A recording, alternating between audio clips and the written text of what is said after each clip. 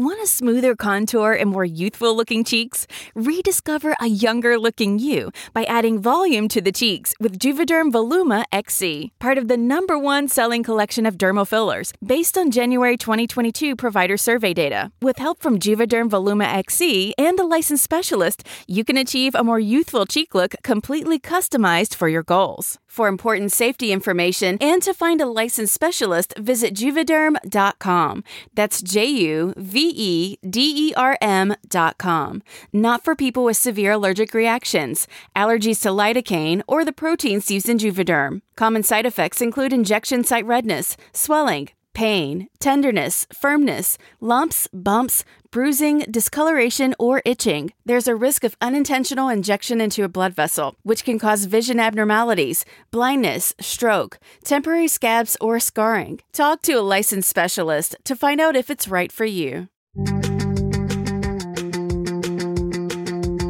And welcome to the Men's Journal Everyday Warrior podcast with your host, me, Mike Sorelli. I've got a great guest today, Paul Hedrick. I think it's safe to say now Austin royalty. I would not go that far. He's humble. I actually did get a call from a friend who usually I ignore their phone calls. I'm sure you have those share of people. Not my parents. Let's put that out there. And this guy's a good guy. He just sort of annoys me a bit. I told him, well, man, I got to go. I'm interviewing someone. He's like, who? And I'm like, Paul Hedrick. And he's like, oh, he's like the Elon Musk of cowboy boots. I'm like, I don't know what that means. Okay. Hey, so that's a pretty damn good comparison, dude. Yeah. I have not heard that one before. Well, Elon he's just sort of the new, it used to be like, hey, he's the Michael Jordan of cowboy boots. Now it's Elon Musk. But want to dive in to Paul. Where were you born? Where were you raised? What was that like growing up? Yeah, well, first of all, thanks for having me, Mike. Awesome to be here. We're actually literally next door to where I live, so this was a convenient podcast recording location. I was born in Houston, actually. Born and raised Texan. Grew up in Dallas. I moved to Dallas when I was young. Went to elementary, middle school, high school there. I was a fortunate kid. It was a great town to grow up. I went to great schools. I went to a very small high school, for example, and was encouraged to do a lot of different things and was able to do a lot of different things because of that. And I think that was sort of the beginning of what ended up being an entrepreneurial journey. But I didn't know I wanted to be an entrepreneur or anything. I was not the kid who was inventing businesses and, selling pens to my classmate and stuff. I was definitely, actually wanted to be an artist, for much of my childhood, and then an architect, later in high school. And then, I just decided I want to be a businessman at one point. I didn't know what that meant, but, I would say I was definitely a nerdy kid. Did well in school, but had a lot of interests, and it took me a long time to figure out, kind of how to wrangle those. Did I see you wanted to be a paleontologist at one point too? I think that's on our Wikipedia page somehow. I don't know how it got there. The answer is actually yes. When I was in fourth grade, I only know this because I confirmed this with my mom the other day. She found a picture or something of a project I made when I was in fourth grade that said I wanted to be a paleontologist. I really liked fossils and, rocks and stuff when I was a kid. So, like I said, I was a pretty dorky kid. So at least we found one area in your life where you failed miserably. Yeah. I mean, you failed to attain that goal. So you are human. That's good. What did your parents do? My dad was a consultant for many years. He actually worked for the same consulting firm that I ended up working for later, and so traveled a lot growing up, advising different businesses. My mom was a nurse until I was the second of three, and after I was born, she focused on us full time. And I just honestly had a wonderful childhood, like nothing to complain about. A lot of leeway to be who I wanted to be, and out of my siblings, I think I was definitely the more independent, confident. I had a lot of faith in myself from an early age to do well in school, to go make my own destiny. And as a result, didn't really have to get a lot of boundaries or push from my parents. So yeah, honestly, just a lot of fond memories growing up. Had a lot of hardship to lean into later, if I'm being honest. I love how you say, yeah, I did well in school. Yeah, dude, you got into Harvard. Yeah. I think you did beyond. I was well waitlisted. I was waitlisted, but I got in off the wait list. Yeah, I'm sure they're not mentioning that now. No. When they brag about you. It's funny you say nerdy. Like, that is one of the best qualities you can have in high school. Like, all the guys that were super focused to some degree were highly successful. My son just built a computer. I don't know where he gets it. I didn't graduate with my senior class. That's, nerds are definitely cool now. I don't know if they were cool when I was growing up. I'm trying to remember. So overseas, I used to listen to, I'm blanking on it. It'll come to me. The guy became a electronic music star. And I was listening to his music overseas, like prepping for missions. And then I saw his real name, not putting two and two together because the name of the band is different. And the guy was in my high school class. Oh, wow. And I remember he was just, I don't want to say odd. He was a nice guy, not mainstream, didn't pick up a lot of attention, but it'll come to me. I'm blanking on that one. But so how many brothers and sisters? I have an older sister and a younger brother. So you were the middle child. Middle child. Ignored? It's funny. I see a lot of these, on Instagram, you see these memes making fun of and I don't, there was nothing particularly notable about it. My brother's definitely a youngest. But I don't even know if I could name what the quality of a middle kid is. My brother is the middle, and it's funny you say independent. You were always independent. He was by orders of magnitude more independent than my sister, who's the oldest, and myself, who's the maybe that's it. Youngest. Oh, you're the youngest. I got it. I very much got away with murder because I think my parents just didn't care by that point. What was the shift like from Dallas, Texas to Boston for Harvard? That had to be a little bit of a culture shock. Oh, definitely. I literally had never visited before I decided to go. I told my college counselor, I think at some point, like I had to pick which school I really would want to get in off the wait list. And it's like, well, I guess if I can get into Harvard, I'll go, just because it's Harvard. I didn't expect to get in, so I just never visited. And so I knew nothing about it. I didn't even know if it was like in an urban environment, in a rural environment. I knew I wanted to leave Texas. I'd been in Texas my whole life, and something about the outside world was calling me. I think I wanted to learn about it. I was curious, but I think I've been away from Texas twice, 4 years for college, and then 2 years. A couple of years out of college, and both times I found myself drawn back to Texas. I found myself drawn to it highlighted everything that I loved about where I was from, actually. So yeah, I joined, the Texas club. So there's a Harvard Texas club. Yeah. It's not huge, but we had a good time. I mean, with the jacked up pickup trucks, like pull up to Harvard with the Texas flag. Yeah. We didn't have, not many people had cars there. That's the thing. It was an urban environment, which I didn't know. But yeah, I'd say the biggest shock was more, hey, if you're in a school like that, there are hundreds of people better than you at every turn. And, it was one of those, you're never going to be the best person in any of those classes, and so it was a humbling experience.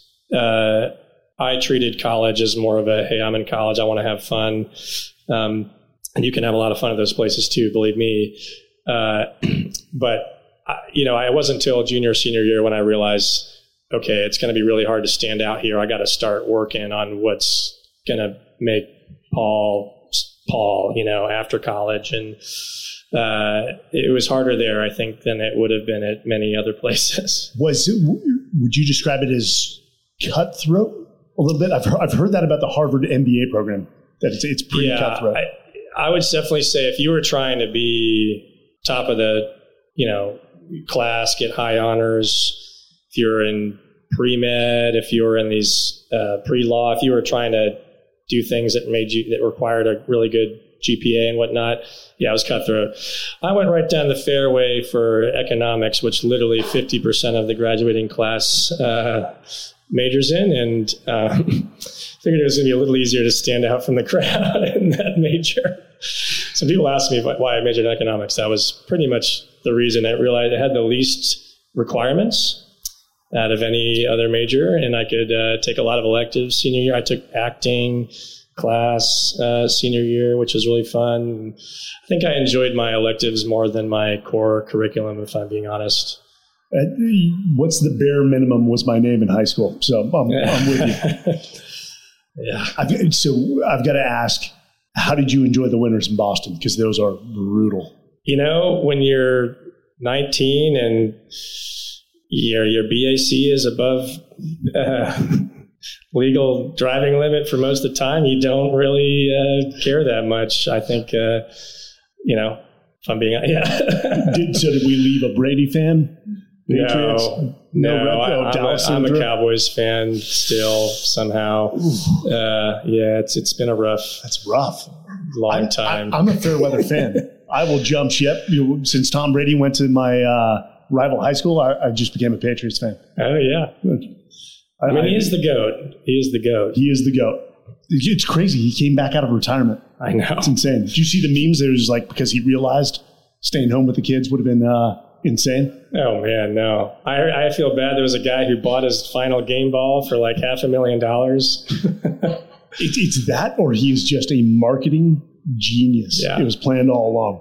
Regardless, the GOAT's back. We should see a good season. So your senior year, you pretty much have zeroed in on, should I say, management consulting? The truth was at that stage, I had no idea what management consultants really did. Everyone was talking about this thing called iBanking. And I literally thought it was like iPod, like it was technological somehow, but it just stood for investment banking. I had no idea what that job was either, but everyone in those environments is always just gunning for the names and gunning for the. Yeah. So I thought I wanted to do those things. I ended up getting a job, the job that I could get really, which was options trading. And I was an options trader in Chicago briefly, which was a killer job. And I, for a couple of years afterward, thought about whether I made the right move leaving it.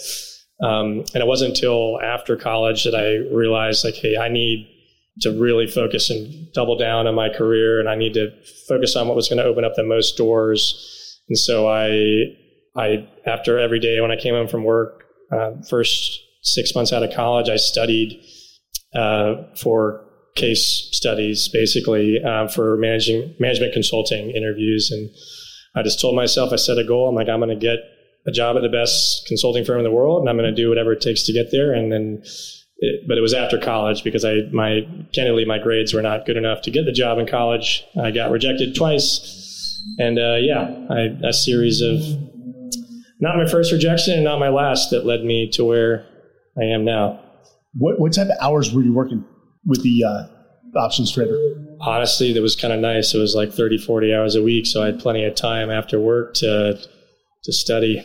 You're for other things. Because you hear just the market hours. It was like a mental math job. It was basically, it was all mental math. It was a firm that specialized in trading equity index options, is what they were called, and you just tried to get in and out of positions all day. What were your most valuable lessons learned from that position? Did you have great mentors? What did you take away and then segue into management consulting from there? Honestly, the biggest thing I learned was that it was more about myself. I wanted to have a wider breadth of exposure. My 20s were a time that I needed to spend investing in myself and my career.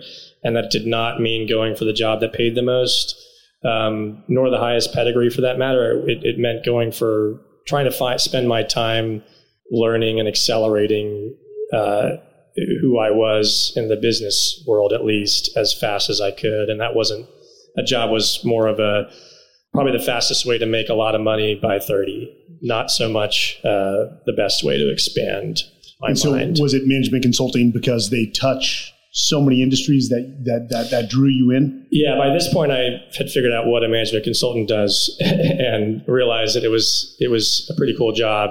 You were basically hired to jump into a different business every 1 to 3 months, essentially, immediately get accredited to be an expert. And by accredited, I mean, you just tell the client you're an expert and you better figure out how to seem like one and really learn on your feet. And I couldn't think of anything better than being forced to learn on my feet and being around really world-class people. And that's what I realized later was probably the best.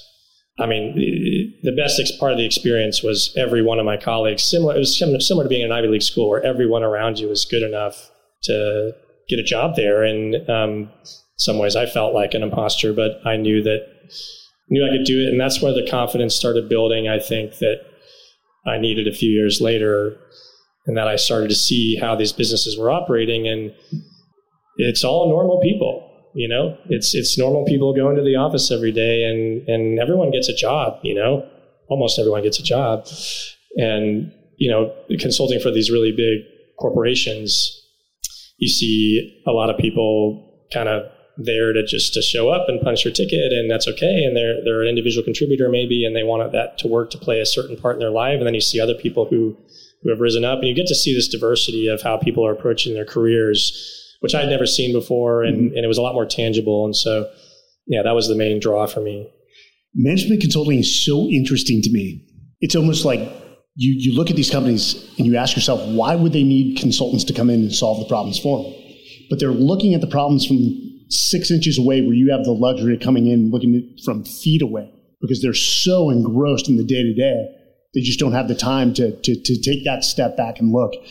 And consultants have end up developing pattern recognition and at the highest level, and they've seen what great looks like, and many times it takes not. So we just hired a consulting firm. I never would thought we would get to that point, but we just 10 years after I left the industry, we just hired a kind of a blue chip consulting firm, if you will, to help us work through some things, and it was extremely helpful. And I'd say, it's because they were bringing pattern recognition and expertise to bear in a high octane short-term period. And sometimes a business needs that to see what they really have ahead of them.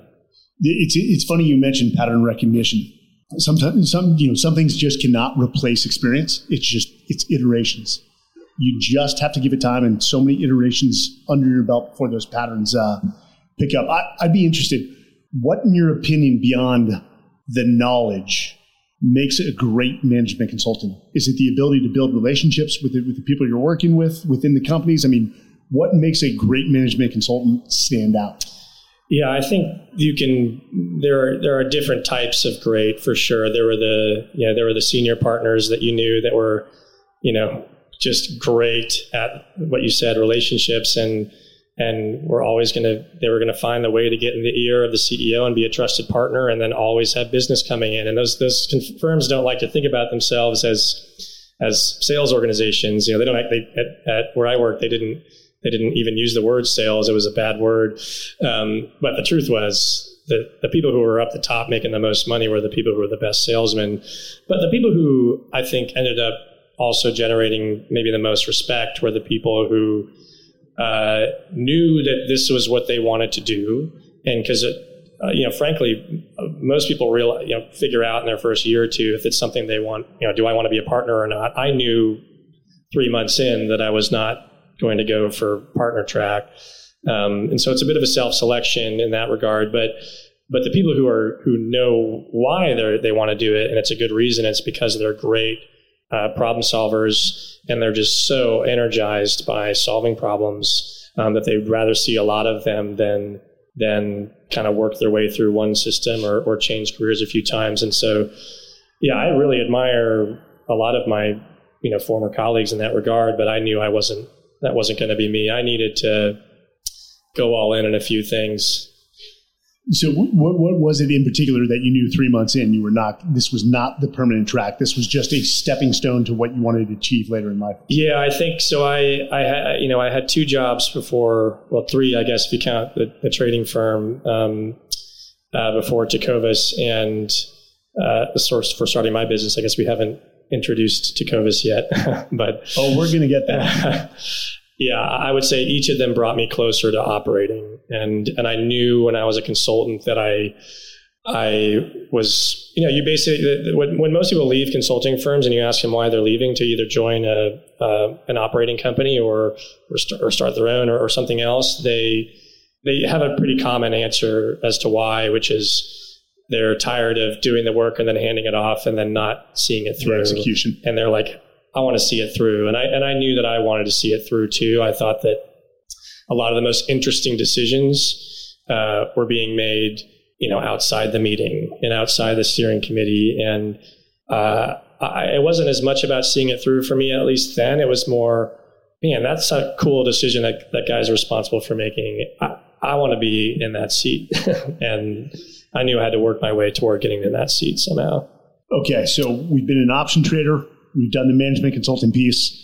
You've got a unique look because I'm assuming you're wearing cowboy boots in all your suits. Yeah. Or were you told, hey, that's not? Yeah, that was the other thing. I didn't really. It was kind of frowned upon. You're told as a consultant to be kind of blend in. Like you wear Brooks Brothers and neutral colors and Cole Haan, and you never want to be the guy who's wearing the too expensive thing or the too flashy thing or the signature look.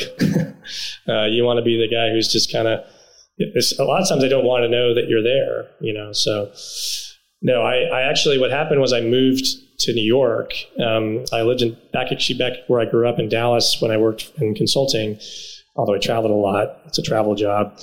I moved to New York to work for a private equity firm that focused on consumer and retail. And that's when I had already had the taste of Texas post-college, and I'd really lived there for the first time as an adult, in my view. And I was so certain that that's who I wanted to be and where I wanted to be long-term that I started wearing boots in New York, essentially. I mean, I always had them, right? But I really started wearing them pretty much every day when I was going out and when I went to the office. When I went to New York, because I wanted to... At that point, I knew I wanted to be the Texan guy, and I was proud of where I was from, and I never thought about beyond that. But yeah, that's when I started wearing them. So always representing Texas in some way to the best of your ability. Yeah, and I hung out with Texans in New York. I went to see Texas country musicians. Robert O'Keefe, Josh Abbott, Randy Rogers, Corey Mora, a lot of these guys. Those guys go to New York City? Every now and then. In fact, what made me angry when I lived in Texas is Texas Independence Day every year, first week of March, they did a concert that weekend in New York but it was just to draw all we created a name for ourselves. We called ourselves Texpats. And so I only hung out with Texpats pretty much, which looking back was pretty closed-minded, but it's what I did. It is so funny. You take a Chicago, Boston, San Francisco, New York. If you wear cowboy boots and a suit, you stand out. Sometimes not in a good way, but you do that in Dallas and Houston, it's the norm. It's the norm. We're trying to make it more the norm now, which we're on our way to do that. You're doing a pretty damn good job. So you take one more job with a trading firm. Yeah, so it was a retail and consumer-focused private equity firm. So this is when it really started to come a little more full circle for me. I knew I wanted to work with products, physical products, brands. I was a product kind of nut growing up, would read consumer reports, and I loved cars. I liked gear and got into the blogs later, like Uncrate, at Gear Patrol and whatnot. And so I knew I was drawn to that. I didn't know what it meant. I just knew that I wanted to work. I could relate more easily to things that I interacted with and bought and sold myself, which, that's not a very unique thing to notice. I think a lot of people like to get into the business of consumer because they can relate to it more directly. But that was my line into working in consumer, was I got an opportunity to work for an investment firm that, basically invests in and buys and sells consumer brands. They're actually now the largest consumer retail investment firm in the world. At the time, it was smaller. And I ended up working mostly for a company that made and sold candy. So I know a lot about gummy bears, jelly beans, candy corn. They were all the essentials to a good diet. Not chocolate, yeah. So before we get to the mid-roll, what we call the hard questions, when did the idea hit? Was it gradual, or did all of a sudden it hit hard like a bunch of bricks? A little bit of both. I had done almost getting close to my 2-year stint, which there was sort of the standard length of time to work in my role, although I had the option to stay longer. I had applied to business school. I actually got rejected from the only 2 schools that I applied to.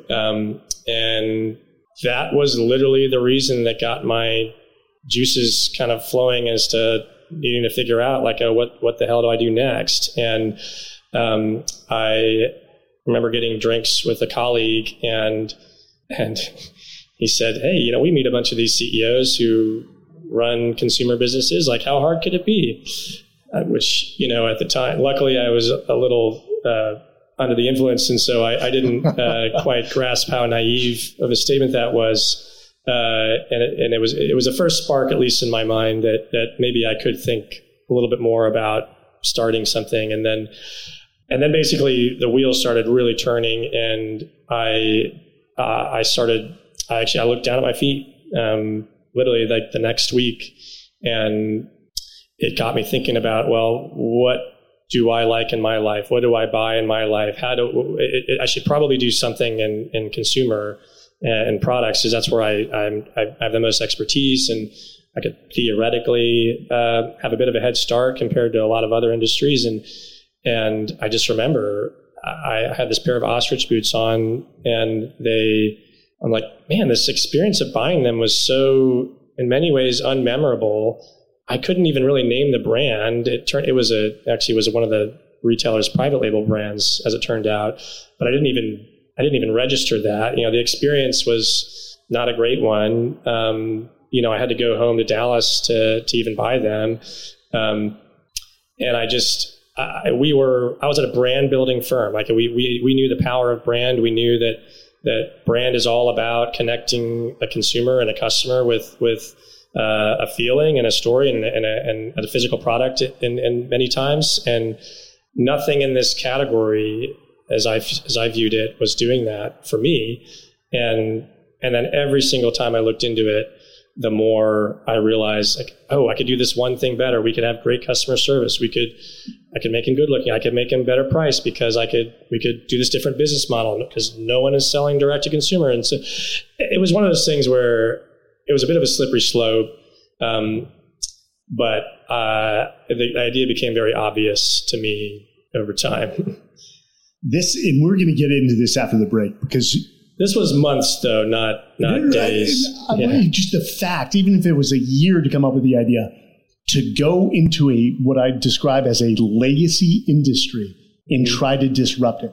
What's even more insane to me, and I've written a book on talent acquisition and assessing character, is that 2 MBA programs rejected you into their programs. I bet they are licking their chops to this day, saying, who the hell's in charge of our selection process? That's insane. I think they're okay. It was Harvard and Stanford. They're the most exclusive business schools. Well, we can say Stanford and Harvard just don't come to Texas. We do things here a little differently. I'm glad they did. So before we get to the mid-roll break, the hard questions. What is the biggest regret of your life? And I don't accept I have no regrets as an answer. Yeah. Well, I mean, the truth is I try not to think too much about, I will preface by saying I try not to think a bit too much about regrets, because I think it's more productive to be grateful than regretful.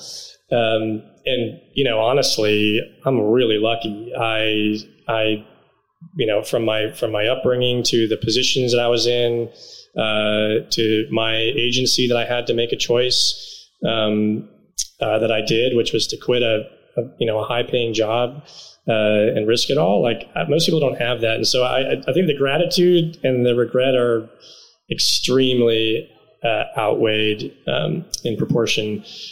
But to be reflective about it, I think it would be.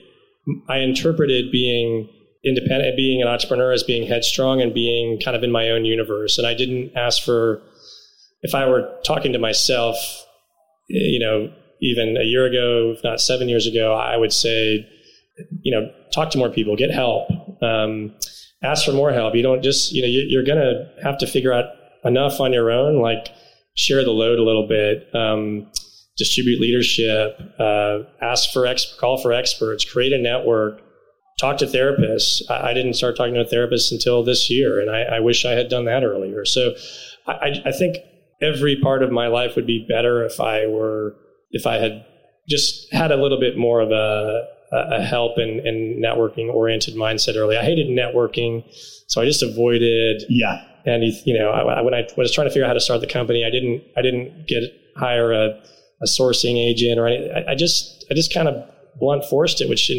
many times was the right call, but most of the time there's nothing wrong with asking for help. So before we get to the last question, I've got to ask you, based off that response, and this is one of my weaknesses, do you consider, I don't want to say so much as a weakness, I would say it for myself, but is it hard for you to ask for help?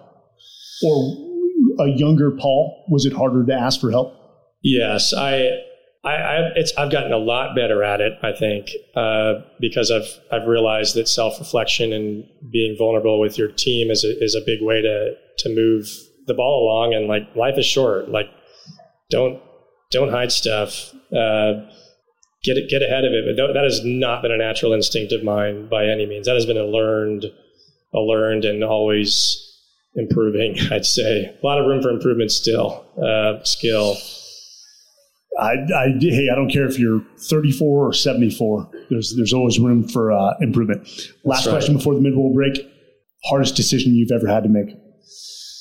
Yeah, there's been a lot. We've had to. There's these moments in your journey as an executive, as a CEO, as a founder, that every time feels like, oh, that was the hardest thing I've ever done. I know it's not the question. I think as far as hardest decision, honestly, just in terms of gravity, like it's the easy one. It was fully committing to one idea. And it should have been hard, and it was appropriately hard. That I think even I underestimated how much effort it would take. And I knew it was going to take a lot, and I was afraid of committing a big chunk of my life to one thing. Wake up 5, 10, 15 years later, and maybe the worst thing that could have happened maybe was not a quick failure or a quick success, but something in between. And that really prevented me from going all in on one thing until I absolutely had to. I mean, the decision to start a company was not hard for me because of a myriad of factors. I was 26. I was lucky to have paid off. I didn't have any debts. I had a fortunate upbringing. I had a lot of agency. I had a great job, and I could risk it all. That wasn't the hard part. It was committing to one thing. And so it wasn't until I moved to Austin, I was still actually working on a couple ideas. And it wasn't until I had a rule for myself. As soon as I had to write a $10,000 check for something, I needed to just bet on it. And I mean, shoot, I made the decision to start the company 8 years ago, and we're still in the thick of it. I mean, it's going to take a long time. So, it was hard, but it should have been hard. Brother, if you consider this a long time, with the fact that you founded Tecovas in 2015 to where you guys are now, I have no doubt you were working the longest hours of your life, but rarely do you see a company this successful so quickly that has built such a strong brand for which an established culture is behind it. That's impressive.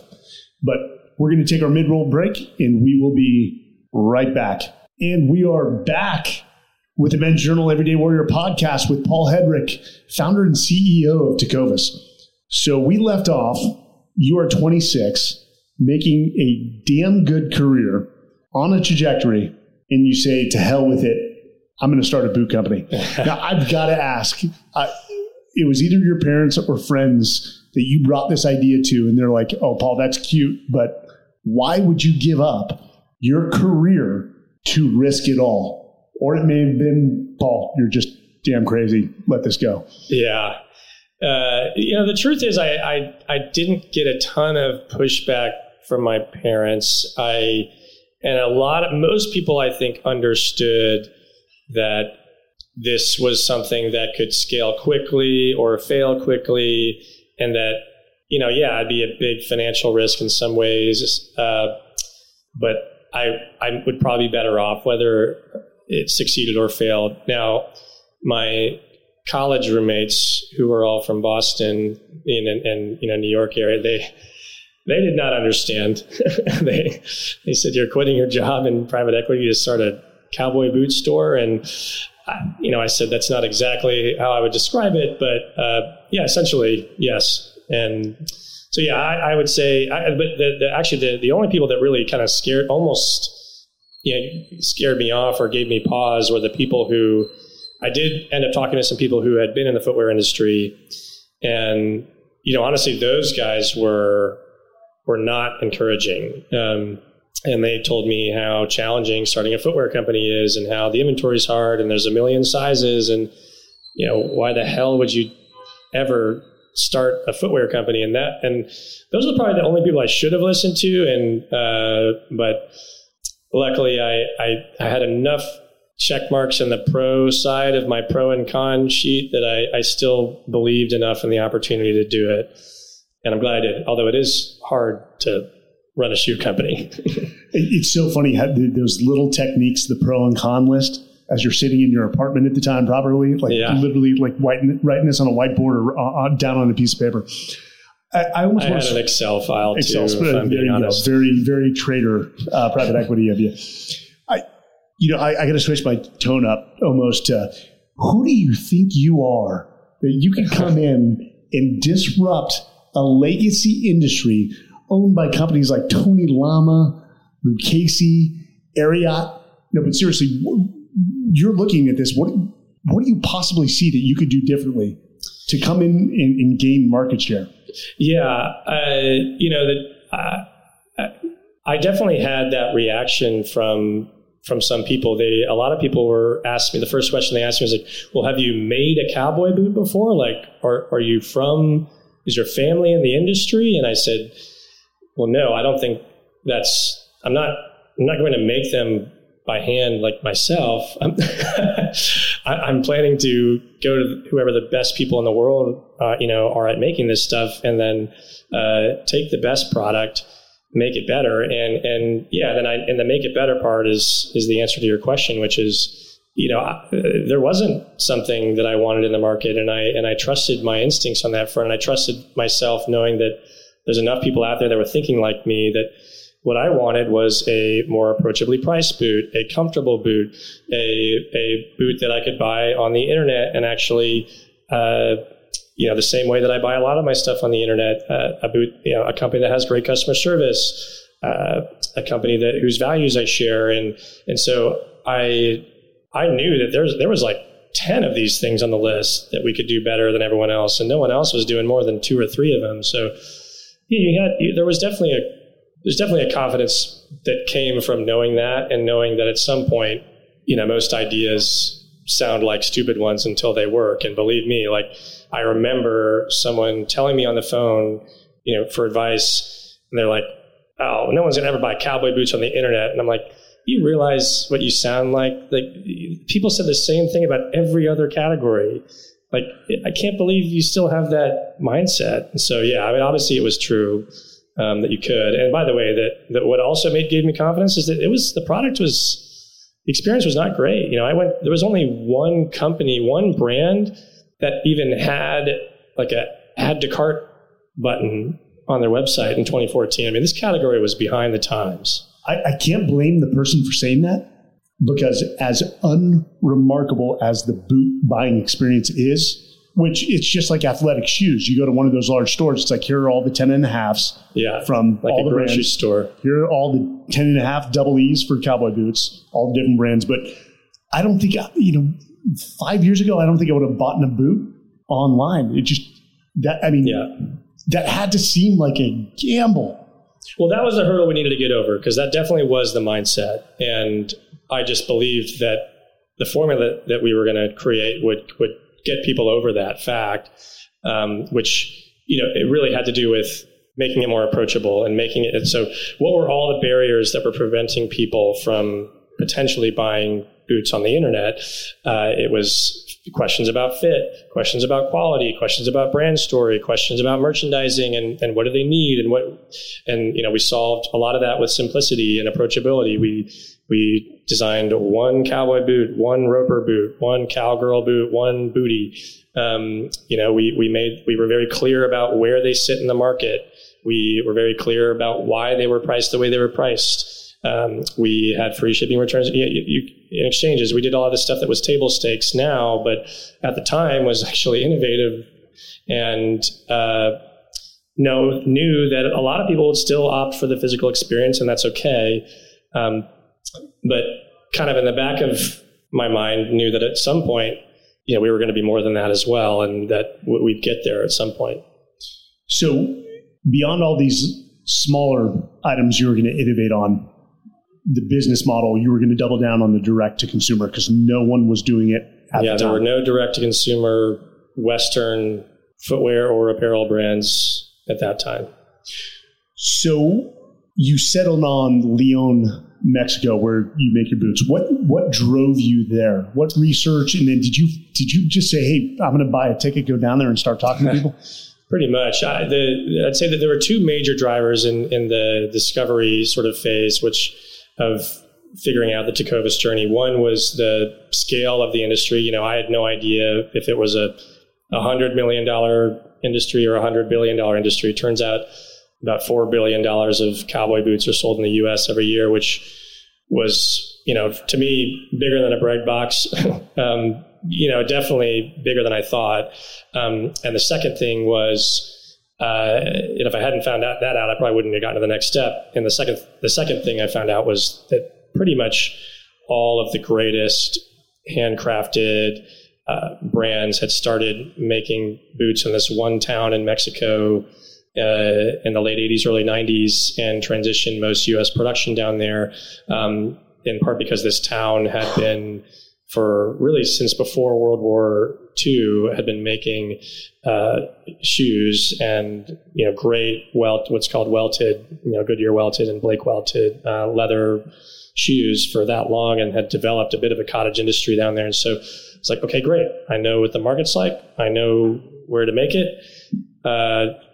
Sure, the rest will be easy. So no, I made a lot of cold phone calls. I called a lot of custom boot makers. Actually, I found a list from, I think Texas Monthly had this list that was like 20 years old of all the Texas boot custom, and most of them were no longer alive, unfortunately. But a few people answered the phone, and a couple of them took a liking to me, and were late. These are older industry vets, probably close to retirement, and they said, "Hey, I'll take you under my wing. You should fly to Leon. Here's the name of one factory I know." And I cold emailed a factory and flew down there and came with a PowerPoint presentation that I don't think I opened. And then he quickly rejected me and sent me across the street to another factory, and they said yes, thankfully. That is amazing. Now, what facilitated the move from Dallas to Austin to start this venture? Yeah, I was living in New York at the time and knew that I wanted to move to Texas to start my business. And I was sort of between living in Dallas and Austin. And, honestly, the main reason I picked Austin was I just wanted a new adventure, and I had never really been there. And every time I looked into the town, I thought it'd be a cool place to start a business. And, it was very entrepreneurial. There was a lot of tech industry there, and felt like the best place to start a new Western brand. Now, what I didn't realize was that not having any retailer apparel companies here was actually going to make it extremely challenging to start a business in a town without a lot of industry talent already there. But we're figuring that out now. But it's a great town. I love it, and I actually thought I was late to the game in Austin in 2014. Turns out I was wrong about that. Well, you've definitely overcome those obstacles. Tell me about the early days in Tecovas. Were you bootstrapping this thing more or less? Friends and family? How big was the initial team? Yeah, well, I really leaned into the bootstrap word because it literally means, you pull yourself up by your bootstraps, which no pun on words. Very few companies could say they were literally bootstrapping a bootstrap company, but I endeavored to bootstrap it. I got it basically all the way to launch. I had spent every dollar in my savings account. I cashed out my 401k, paid a big tax penalty. I don't recommend that. I sold my BMW and bought a 20-year-old car. I went about $30,000 in credit card debt. So fall 2015 was very challenging, and I realized that I couldn't afford the inventory bill. And so first of all, I committed to a big inventory number, which I had faith that we could sell through.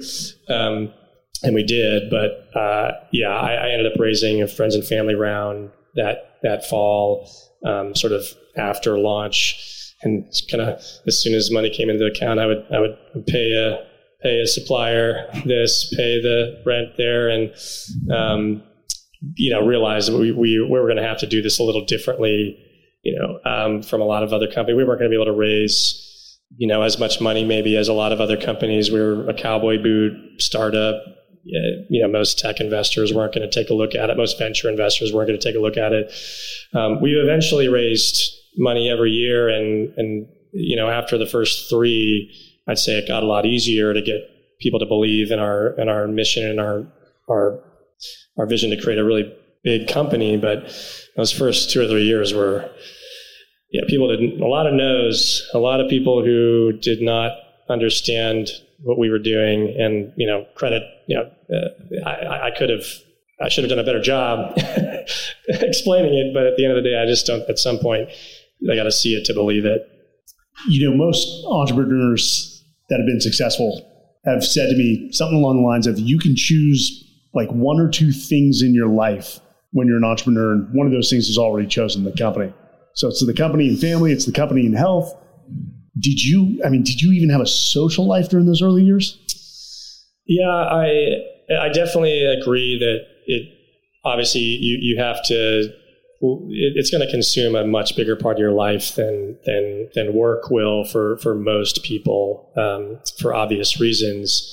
But I wasn't married. I didn't have kids or a pet, and once you take those out of the equation, that left a lot of room to focus on myself and the business and my friends. And I really believed in having balance early. And even though a big part of my life was going to be Tecovas, I didn't want to be a hermit, and I'd seen people do that, and I definitely tried to balance my life as much as possible. And luckily I was in a town that was a pretty fun town to hang out in. So it wasn't too hard to find people to get a drink with when I really needed it. There's no shortage of fun here in Austin. And I learned that the hard way my first 2 years when I was going through my MBA program. Not the model student, let's just put it that way. Was there a time in year 1 or 2 where you thought to yourself, we may not make it? Honestly, it didn't come in those first 2 years. I think by far and away the most existential risk we've ever faced. Honestly, I wish it had come in those years, because I would have been nice to learn those lessons earlier. COVID was by far and away the most challenging time our business has ever experienced. 30, 40+% of our business wiped away overnight. And that was a very tough week turned into months. And, we had to we did a reduction in force, laid off a third of our team, had to raise money to have enough money to support our budget for the year, and took 6 months to do that. And, so that was by far and away the most existential risk. And thankfully there was enough belief in our vision, and we had a great team who was ready to kind of hunker down and do what needed to get done. But yeah, my sanity was not tested as much in the first couple of years. I think because I was powered by a lot of naivety, honestly, in the first couple of years. The truth is, if most people had looked at our balance sheet and when we needed to raise money next and what results we needed to hit to go do those things, they would have been nervous. I should have been nervous. But I had a bit of a blind faith in the business and the ability that, I know this, we make a great thing. I know if just more people could see it and experience it, it's going to keep growing. And so, every year we were able to set a big goal and blow through it, and set another big goal and blow through it. And I think because of that, we were able to, build enough scale to withstand a very challenging time later. Before we get to what I think sets Tecovas apart, and I want to dive into where you drove that, one of the things about successful CEOs is, and this is my observation, where a lot of people will describe them as hard-headed. They don't necessarily use that in a great context. It's you see the field for what it is, or you have a vision, and you just refuse to accept no for an answer. And you sort of alluded to that you were hard-headed earlier on. Do you see that as both a strength and a weakness, or just a strength? Definitely both. I think it's a weakness at some points. I would say it's increasingly a weakness when the company and relationships, for that matter, need an evolution in thinking. When it's the critical time when your belief is driving a lot of the value in the business, then complete strength. And we wouldn't be here where we are today, I think, if I didn't have some of that stubbornness and that vision for where we were going. Candidly, we're now at a point where I think we benefit less from that than we did before. And, a lot more, the running the business today is more about aligning people around the vision, getting other people to buy into it, figuring out how to scale it operationally, and what I like to call hand-to-hand combat, and a lot less let me brute force it, and a lot more how do we get a team and hundreds of people out there to execute on a vision, which is a very different skill set than being hard-headed. I love the war analogy, and there are so many parallels between war and business. It's not even funny. This is why, I say business is war by nonviolent means, but let's be honest, sometimes it gets a little violent. Yeah, hopefully nonviolent. Not violent. So, COVID impacted almost everyone to some degree, whether you're the leader of an organization, CEO, or just, parent of a single parent, or even sitting in your apartment alone. What was the greatest leadership lesson you learned from COVID for our listeners? I think that was the time that it became so obvious that I needed to hug the people around, talk more often, focus on how people were feeling, really get in touch with uniting around the cultural part of what we were doing. And the truth is, for me, that it took a bit of a crisis for me to realize how important that was, when you shouldn't just be doing that in a crisis. That should be the day-to-day operating model of any business and any leadership team that's high functioning. And I'd say it took a crisis for me to sort of realize what a scaled company CEO needs to start doing more. Now, that was definitely wartime, CEO frame of my life for sure. It was a lot of, hey, we got to be really disciplined in these areas. We have to make a few bets that we know we're going to have to drive a lot of faith behind, and it's going to be a very simple plan to get out of this. But the people side, we had is also working through the virtual side of things too, which is now going to be the operating model of a lot of businesses, for better, for worse. It's going to be more hybrid. And I think it forced people to, I think a lot of people just went to the office and, paid lip service to what it meant to work at a company and a business. And, it's still hand-to-hand combat. It's still one-on-one. It's still cultural. It's still part of a team. And I think COVID for us was good in that regard, and that it forced us to get closer. But it shouldn't have been the only reason we did that. Adversity can really bring people together, especially teams. It's funny you mentioned culture, because I want to get into that. You see so many brands, and every company has a soul, though it's to some degree. You see so many products out there that still do well, but they're not soulful.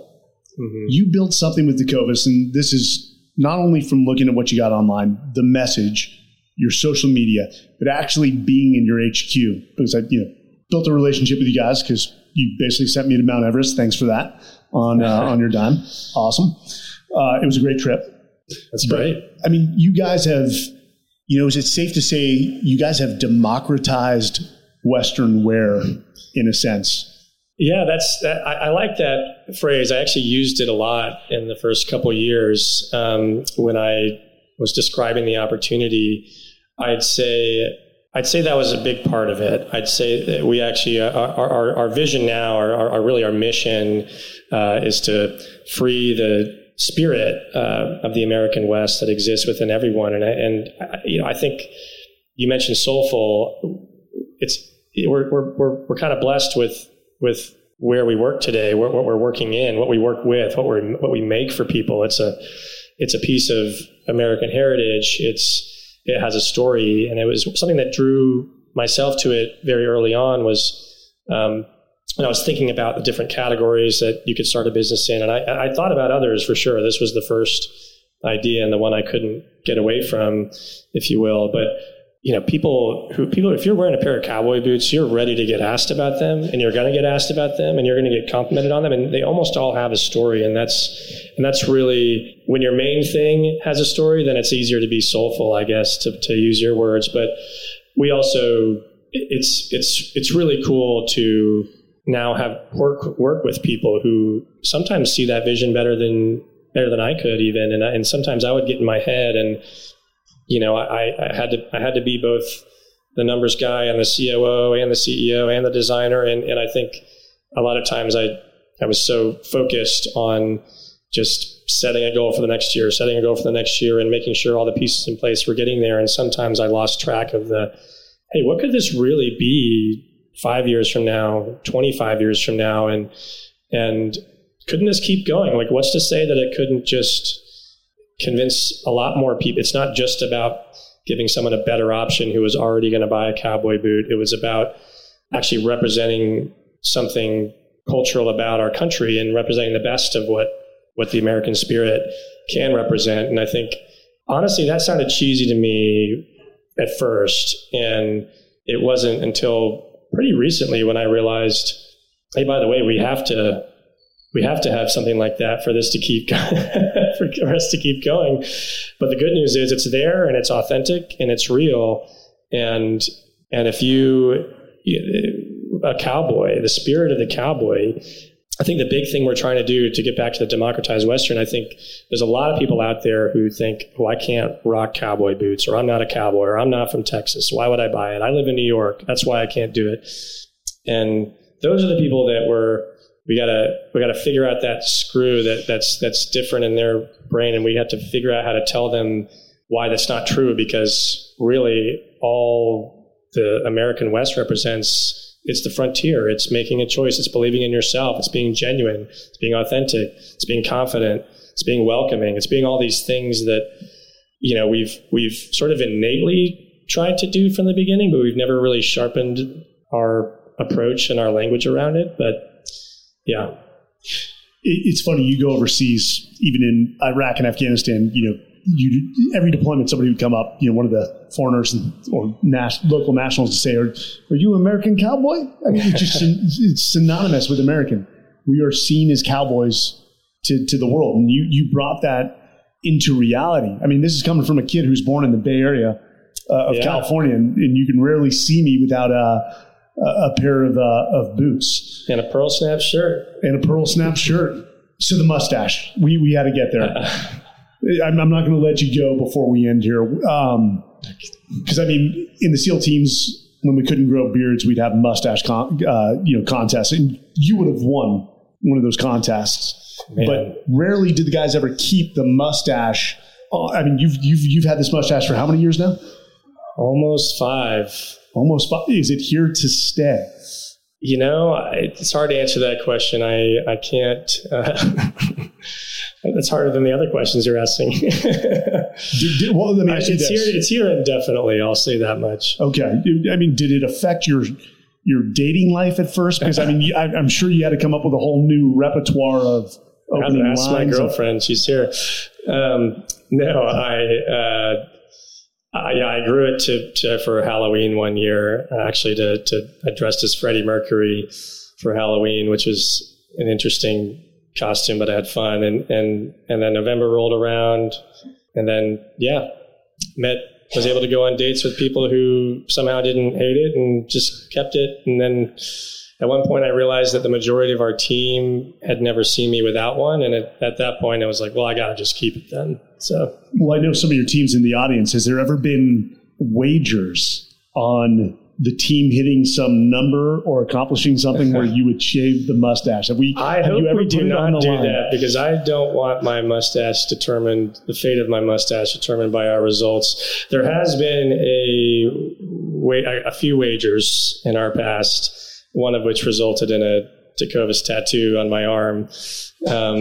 But I've realized it's not very productive for me to bet on or against the business, because I'll bet against it to hedge my odds, and then I'll lose, and I'll bet on it, and it won't be hedged. So I'll just get tattoos when I want them, and I'll shave my mustache when I want to. But I do like a good bet. Who doesn't? Before we get to our final questions, in the morning when you put that pair of boots on, what does that mean to you? What's that initial feeling? Well, for me at this point, having worn them, literally every day for 7-8 years, and obviously a lot before that, it's familiarity, it's comfort, it's whatever, the confidence to get through the day. It just sounds a little cheesy, but it's a choice I'm making that it feels like I have more agency in that choice than a lot of other things. A pair of blue jeans, you kind of wear the same pair.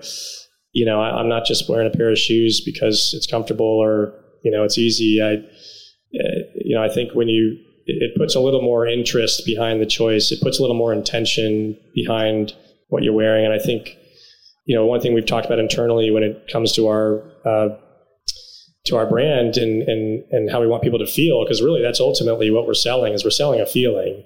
And great brands connect people to feelings, and we connect people to confidence. We connect people to hopefully a more genuine version of themselves. And I think, our job is going to be to convince more people that at least some part of you, genuinely, the boot will represent, and, kind of trust us. You put it on for the first time and you'll kind of plop in, and it'll feel more comfortable than you probably expect if you've never worn them before. And when you see people wear them for the first time, and that's not just our boots, although, I'm biased, obviously, you'll see a smile on their face. They walk a little taller. That's one of our taglines, is walk taller. And it's literally and figuratively. And I certainly feel that way every day. I don't know. I think, every now and then I'll be on a vacation and, with a swimsuit, and I won't be wearing them. And I'm a little shorter. I'm a little, doesn't feel as good. So don't wear them with swimming suits. Is that a recommendation? I'm never going to say to not wear them. If shorts with cowboy boots takes off, we're here for the trend. We're here for it. Underwear and cowboy boots ain't a bad look.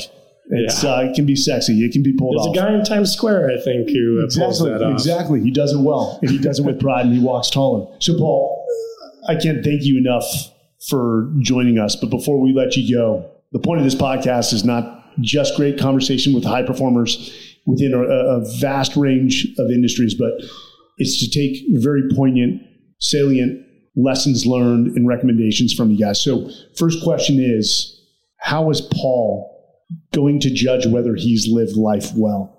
What's that metrics for you? Yeah, it's a great question. And, the truth is I'm in the process of answering that this year. It's one of my goals for this year in therapy, actually. But I would say I don't have a metrics-driven approach today. I've been inspired to think more about it. Actually, was listening to a podcast with Martin Short, the comedian, was being interviewed, and he of all people, I had no idea. He's very thoughtful about how to measure his life. He has nine components of his life he thinks about. It's like self and health and wealth and career and family and he rates 1 out of 10. I don't know if it's once a month or once a week or what, but I'm very much looking forward to being more thoughtful about that. I think mine will be a little different than his. I think mine is going to be more about balance, to be sure, but also impact on others. And so I think the way I've thought about it to date, which is, could use a lot of improvement, is, first, myself. Like, I've got to be in a good spot. I got to be healthy. If I'm not working out every day, every morning, I've got a little Peloton and, weightlifting routine. And if I don't get that in the morning, I'm not going to feel good. And I know that about myself. If I'm drinking, if I go out to dinner too much, if I'm not being healthy. So it starts with that, starts with healthy sleep. And then I think it starts with that. And then beyond that, it's balance. And for me, again, the balance is in some ways easier.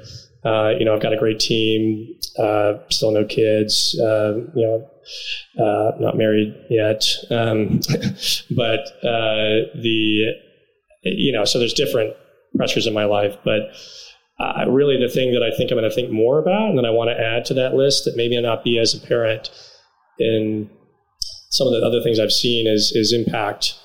And really, what impact do I want to have? And, really today, my impact has mostly been, it's through Tecovas, and that's fine.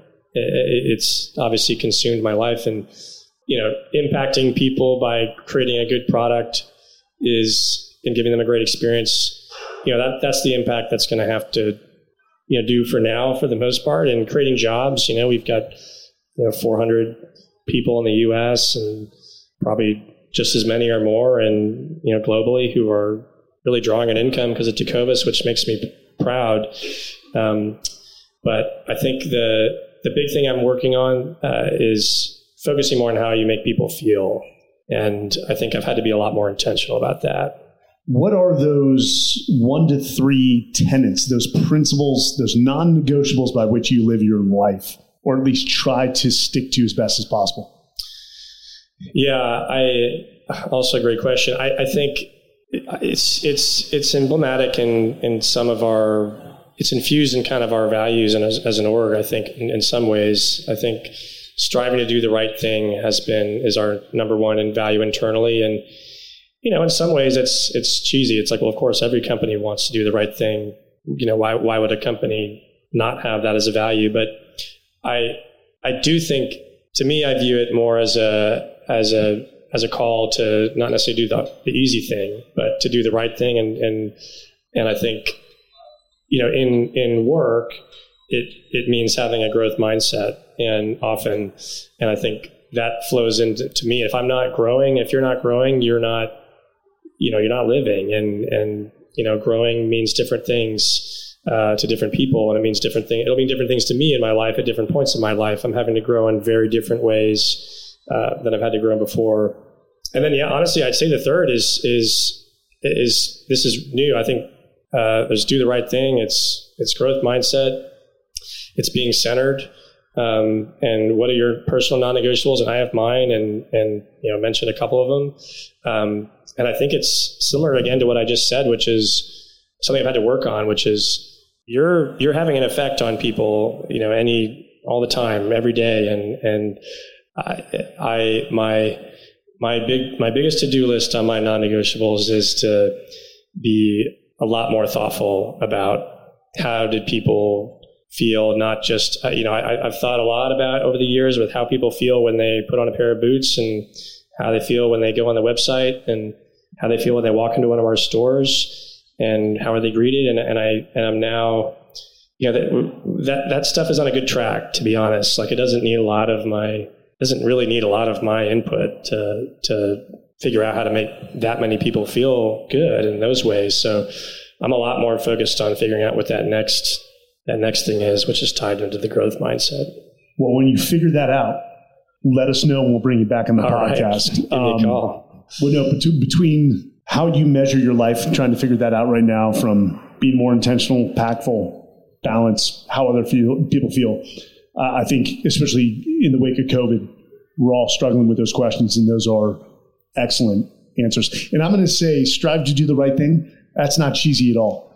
It almost is a tagline that every company puts up on the wall. And there's a famous company in Houston that had integrity, communication, service, and excellence on the wall and fell far short of the integrity. I know that's the Enrods of the world. If they feel like they have to put that up. But the difference between those that actually mean it and follow through on it is far and few between.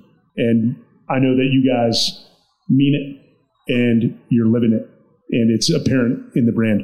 I appreciate that. Where is the best place for our listeners to go find your organization and make that first order of boots? Well, we are ready for them.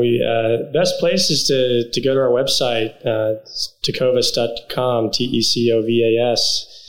We do have 20 retail stores. If you live near one of our stores, I highly recommend going in. There's complimentary beverages, boot shines, friendly faces, comfortable couches, and you don't even have to buy anything to go. You can just go if you want. So I think we're in 11 states. So increasingly probable that you live a short drive from one. And we recently visited your store doing a Men's Journal guide to Austin, and that is one hell of a customer experience. I mean, you guys have defined, you've made it remarkable. I love it. I'm glad you felt that way. Well, Paul, thank you very much for joining us. And for all of you, this is the Men's Journal Everyday Warrior podcast, and we will be back. Thank you for joining us on this episode of the Men's Journal Everyday Warrior podcast. Don't forget to subscribe to the show and pick up a new issue of Men's Journal magazine. Men's Journal magazine has features on health and fitness, adventure and travel, style, and my favorite, the coolest gear hitting the market today. Until next time, I'm Mike Sorelli, and thanks for listening.